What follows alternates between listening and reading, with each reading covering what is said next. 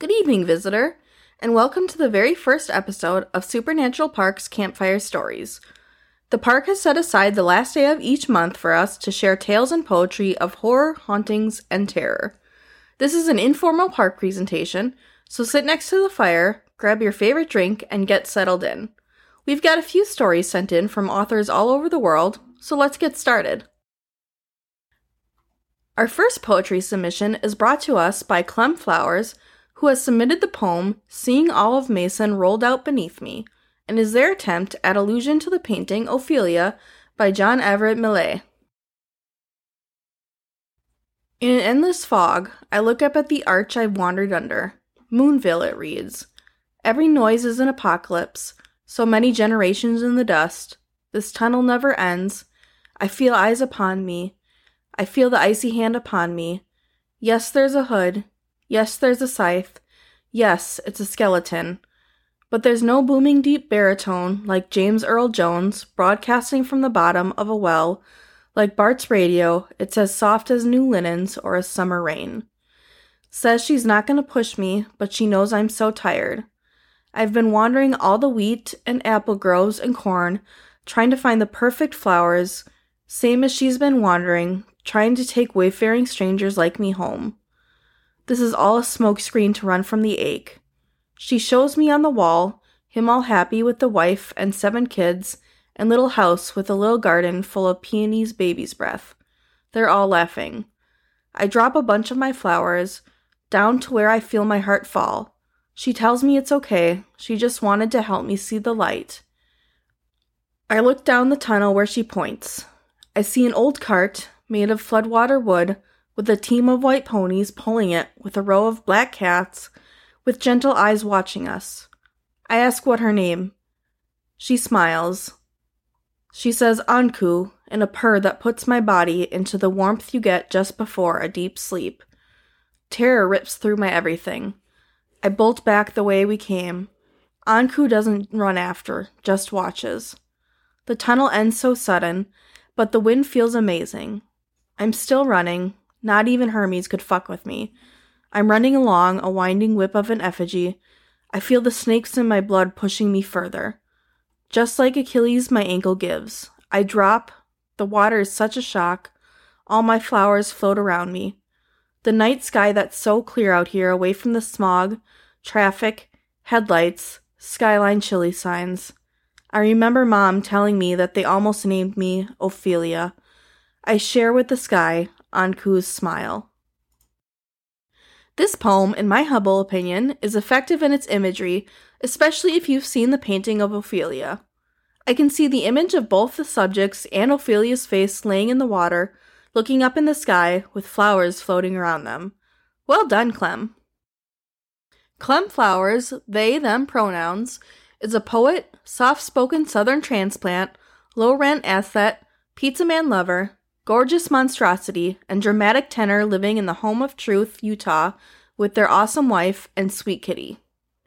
They are a hella queer and non-binary poetry editor at Blue River Review, with publication credits including Only Magazine, Blue River Review, The Madrigal, Pink Plastic House Journal, Bullshit Lit, Corporeal, Holy Flea, Anti-Heroin Chick, and Warning Lines Magazine. Author of chapbooks Stoked and Thrashing from Alien Buddha Press, Eating Rain, Matchstick Graveyard from Alien Buddha Press, and 2 out of 3 Falls from Bullshit Lit, you can find them on Twitter at Clem_Flowers. Our next 2 stories come from Luke Cannon. The first flash fiction I will be reading is titled Mordaunt. Devastation. One word to sum up a village's fate.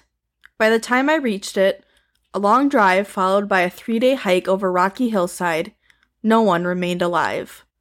And so, this story is not my own, only that which I could surmise from written accounts found within the confines of this village.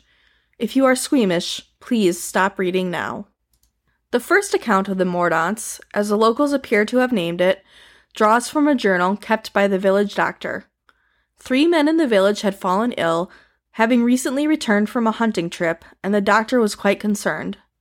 The village had previously lost many to diseases like Ebola and bird flu, so his concerns seemed perfectly valid.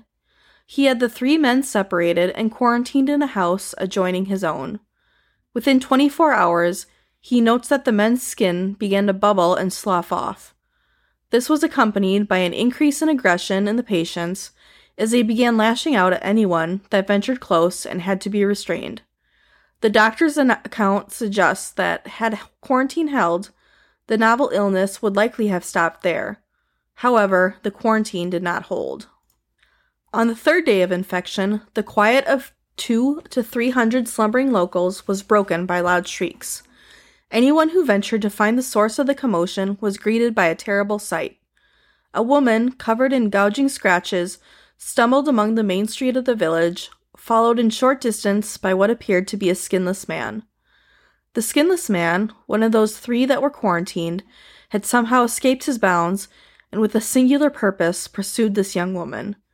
Another journal, that of a schoolgirl, notes that onlookers tried to intercede despite their fear. They overwhelmed the man with some great effort, the schoolgirl noting that the skinless man appeared to possess a great strength not befitting of his frame. She writes, "Flecks of red blood spewed from his mouth like a rabid dog that foams. He looked deranged. Many tried to hold him down, but he held them back, scratching them with his nails, while their hands slipped from his slippery body." The occurrences of that night mark a point of no return for the small village. The doctor writes in his journal that he has named this disease the mordants after an old tale the villagers sometimes told that spoke of misfortune. He further writes, "I do not know how this disease is transmitted, although by the grace of my good health I am sure it is not airborne. Could it have spread to others last night?" The journal of another villager, a baker, lends answer to the doctor's question. She speaks of heading outside during the night of the quarantine escape to source the noise and joining the group attempting to constrain the ill man. He was possessed, his eyes red and his skin, he had no skin. I tried to hold his arm, but he cut my face with one of his sharp nails, so I hit him. He didn't even respond, like he hadn't felt it. Later she writes of feeling woozy while she baked bread, but neglects to visit the doctor for fear of losing money. Her last entry, a few hours later, talks of feeling hot and irritable before the journal trails off. The next clear record of the mordants is the message my field hospital received from the village elder, a man named Joro. He pleads with us to send help quickly, as a previously unknown illness sweeps their village. Among those who have become mordant, he lists the 3 quarantine men, the baker, and several others. A colleague and I, despite reserving some skepticism at the peculiar symptoms listed, were sent almost immediately given the dire nature of the claims, although we arrived too late. The doctor's notes pick up about 2 days later after a short absence from writing. He states that he is now holed up with many of the other villagers in the village church. The mordant, as he calls them, surrounds the building. He believes them to possess inflated strength and to infect by scratching. Through scratching, he writes, they are able to introduce bodily fluids abundant on their skinless flesh into fresh wounds. One scratch may be all it takes. He notes that many of the villagers did not make it to the church and are likely holed up in their homes or already changed. He also notes that the mordant do not seem to suffer from sepsis, as an uninfected person with such expansive open wounds likely would, possibly due to heightened resistance to foreign pathogens. They've broken several windows, so we can no longer defend them all. I hear so many of them now, clawing at the walls, getting louder. Please God, send us aid. The doctor's final words. When my colleague and I located the church, it was a smoldering pile of wood and broken glass. We located numerous bodies, but none of them were missing skin. I hope this record serves as a warning to nearby villages and towns. Beware the mordant. Heed this warning and pray. The next short story is titled Summoning Pains.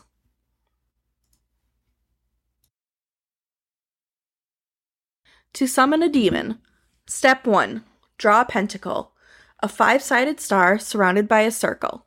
Chalk or permanent marker works best, although you may also choose to use blood. Step 2. Close to the first pentacle, create a smaller pentacle with a candle at each point of the star. This is your safe haven. Nothing can harm you as long as you stay inside this circle. Step 3. Light the candles, stand inside the smaller pentacle, and chant the words of evocation. Step 4. Speak the words of banishment to release the summoned demon back to its realm. Do not step out of your pentacle before banishment is complete or let the candles blow out. If this happens, you shall suffer a dire fate far beyond your most wicked nightmares. Take care, for many a soul has rued a summoning gone awry. These were the instructions I found online. I was browsing occult forums when I first came across them, and instantly I knew I had to try it for myself. Some find it easy to believe in what they cannot see, but not me. I needed proof. I waited until my parents had gone away for the weekend to conduct this research into the unknown, afraid they would try to stop me if they knew. My parents were religious, the sort that go to mass every weekend and drag their kids along. Perhaps this is why I wasn't religious at all. I wanted to find my own answers, not have them forced upon me. Steps 1 and 2 were easy. My room had wooden flooring that I could easily draw on. I decided to use charcoal in this instance because I wanted something I could easily wash off later. Plus, the pentacles looked really badass when I finished. Candles lit, I spoke the words of evocation, which I had printed out alongside the 4 steps and the words of banishment. Nothing happened. I repeated them, yet again, nothing. I was just about to give up and step out of my pentacle when I heard its voice. So rude. To call and then to leave so soon. It was barely a whisper, but every syllable was as clear as day. I started, turning myself frantically to find the source of the voice. Then I saw it, barely an outline in the space above the larger pentacle, a grotesque being I cannot fully describe. It was ethereal and fickle, shifting before me from one sinister shape to the next, always on the borderline of visibility. Fear struck me. In no way did I expect this to work, and now I was left with the consequence of my actions, face to face with something I couldn't explain. "What are you?" I asked it. In reply, it boomed deeply in a language I didn't know, and then laughed. It actually laughed. There was an underlying surrealness to the action. I command you to tell me," I issued. It continued to laugh. "You cannot command me," it stated. "You are so weak, and I am indomitable. I am the rage you feel when your petty life lacks meaning. I am the fear in the hearts of all men.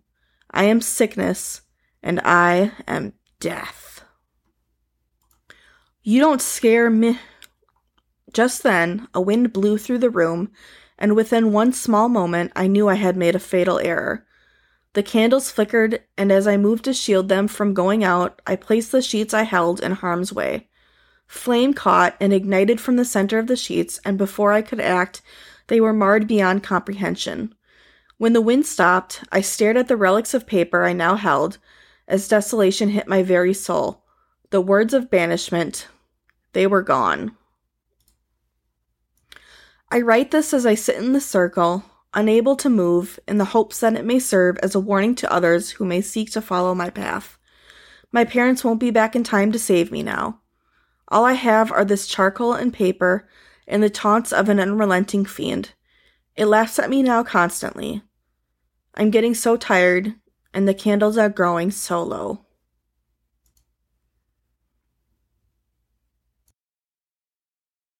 Well, visitor, those 2 stories were indeed frightening. Well done to Luke. I believe the park is pleased as well. Can you hear the wind howl through the air?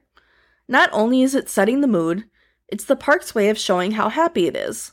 Remember, the park loves stories and lives off of them. I believe this night is a delightful bounty for it. Luke Hannon is an aspiring author and poet from County Meath, Ireland. In 2022, he received first place in the Macra na Fiarm Creative Writing Competition Poetry section with his poem, Alterman. He has previously been published in the Irish Farmers Journal, Agerland, Wingless Dreamer, Tiny Seed Literary Journal, Suburban Witchcraft Magazine, and Black Poppy Review. He is soon to be published in Nat One Publishing's Elderly Ones and Black Ink on a Black Void anthologies, Spirit Season magazine, and Wingless Dreamers Sea or Seashore anthology. He enjoys genre fiction and writing about the themes of mental health, nature, love, and loss. You can find him on Twitter at Luke Hannon Poet. Well, visitor, this concludes this month's edition of Campfire Stories. Thank you so much for coming, and thank you so much for those who have contributed. The park thanks you as well. We look forward to sharing more spooky tales next month. If you'd like to contribute to the park's well-being, please send in your own horror poetry, flash fiction, or short story to thesupernaturalpark@gmail.com. Please stick around the campfire here for as long as you'd like. There's no rush back, and the Trail of Sea Glass will be here for you as long as you need it to be. Oh, but when you do go back, please be careful. You can never tell what's lurking around here at night. And as always, please remember, do not feed the wildlife.